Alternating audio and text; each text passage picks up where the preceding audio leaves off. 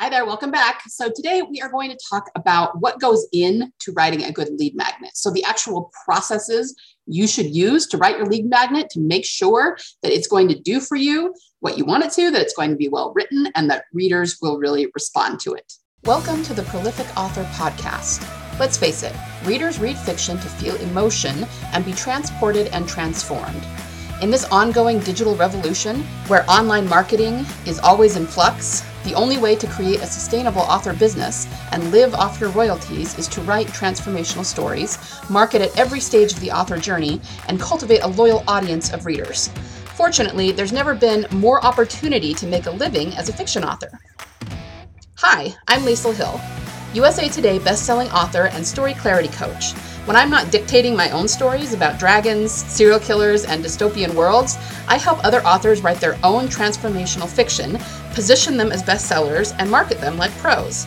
Join me on the podcast where I give writing tips, marketing how-tos, story advice, and interviews with other authors who are in the trenches just like you and making it work. We are prolific authors. Okay, so the first thing that I always teach is that you need to write any story from the inside out. What does that mean? Most people are pretty familiar with story templates, including plot points. Okay, so we have things like Save the Cat, we have the hero's journey, we have the Virgin's Promise, we have all these different story templates. And trust me, I know most of them. I think I have read almost every writing craft book known to man, okay? Well-versed in some, familiar with others. But the point is, these templates exist, and I've always been mostly in favor of them. Why is that? Because human beings are not just creatures that like story, okay? It is not just entertainment to us. It is not even just informational for us, okay? Stories are actually entirely necessary for human beings, for our mental health. If we didn't have them, our mental health would begin to slip, okay? Because stories are what help us understand our world. And without them, we would be completely lost. Generally, going throughout our day, we are not conscious of how often we encounter stories in our lives. Okay, we're always telling ourselves stories in our minds. We're always seeing them play out around us.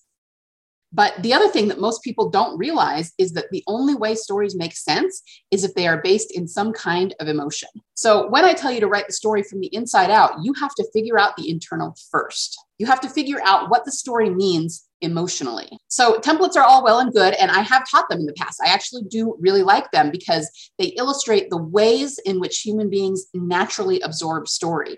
And if you position your story to be in sync with that, you will automatically attract more readers and more loyalty from your readers, okay? I know there are people who don't like story templates, and understand, I am not talking about what to write in your story.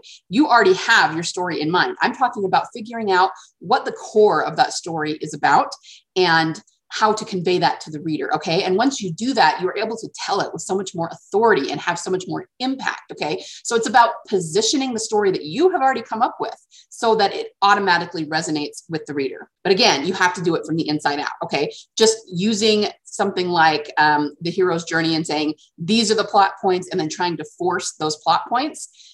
Again, people do have a lot of success. I've written, some of my past stories that way, and they do pretty well. Okay. But it's just not optimal, because doing it that way is you writing it from the outside in, and you need to start with the internal and write it from the inside out.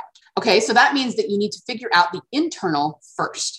And basically what you need to do is figure out what the character is grappling with. What are they trying to overcome? What are they struggling with? And then at each stage of the journey throughout your story, you need to figure out what it means to them internally. Okay. If you can do this first, you will already be way ahead of the curve compared to other authors in telling a very deep and cohesive story. And this is just as necessary for lead magnets as it is for any other book you may write. Do me a favor, guys, take just a second and hit subscribe and like, and make sure and hit that bell so you don't miss any future videos from me. Okay, so once you have figured out what your internal stuff is, then you're going to apply it to the external plot, which means that's when you're going to have templates, if you want to use templates, but it also could be that you've already figured out plot points for your story. You kind of know what's going to happen. You have some scenes in mind. Like I said, you just have to apply the internal to the external so that they work in tandem. Okay. A great story is not all plot, but it's also not all internal, because that would just be someone staring at the wall while they're having feelings, right? Okay. It needs to be both. They need to work together cohesively to create a very well-rounded story. Now, if you're interested in finding out a little bit more about what plot points you really should have in your story, I actually have a free PDF for you. For anyone who wants it, you can just click, there's a link for it in the description below. And it is the 10 story elements that all bestsellers have. Okay, so that's a free PDF, so you can kind of look at it and kind of just do some checks and balances and make sure that you're hitting all of them in your story. Again, link below. All right, so the next thing that you're going to want to do is to enhance your theme through repetition and symbolism. Now, that sounds like a whole lot of big words, but it's not as hard as you think.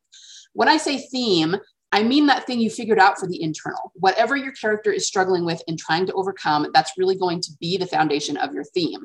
And the best way to really enhance that theme so that readers are really getting it is through symbolism and repetition.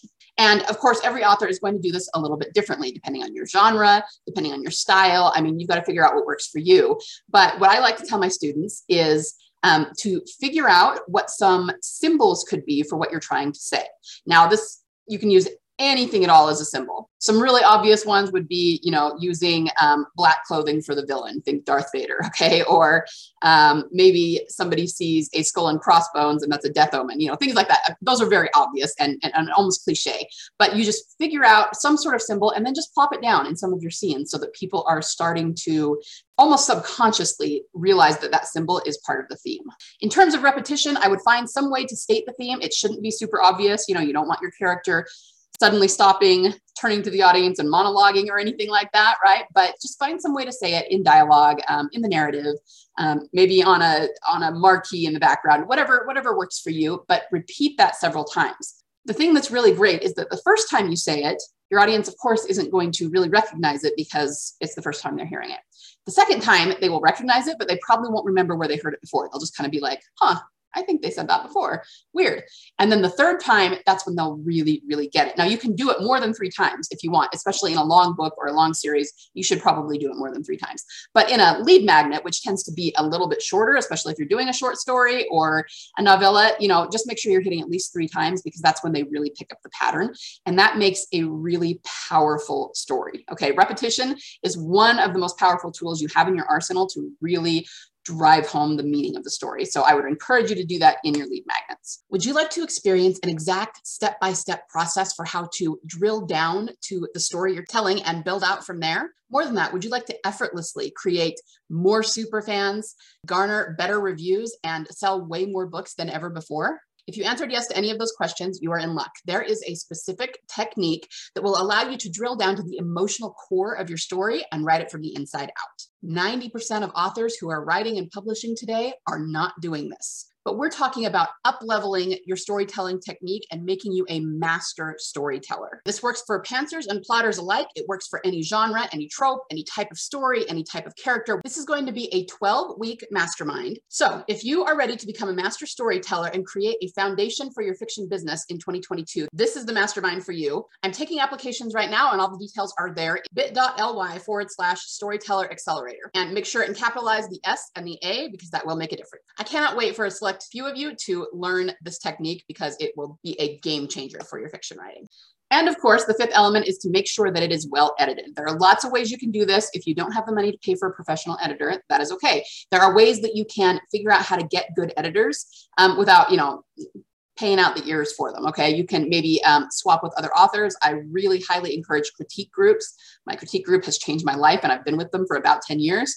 You can find a reader who happens to be pretty good at something like editing, someone who used to be a teacher or an English major. I will warn you that that is not quite the same thing as an editor, and so they're not going to be as good. But in the beginning, when you're getting started out and don't have a lot of money to drop for it, just find something like that in order to make sure that most of the typos have been taken care of. Most of the sentences have good structure. You're not repeating too many words, things like that. Okay. So as I've talked about in other videos, your lead magnet needs to be just as polished, just as well edited as any book that you write, because this is the introduction to your writing. This is what your readers who download it are going to judge you as an author by this lead magnet, decide if this is something they want to read more of. So if it's full of all kinds of typos and run-on sentences and things that just make it really difficult to read, you're not going to get very many that are going to want to pay for your series, right? So you need to make sure that it is very, very well polished. Thanks for listening today, and happy lead magnet writing. Bye. Me again.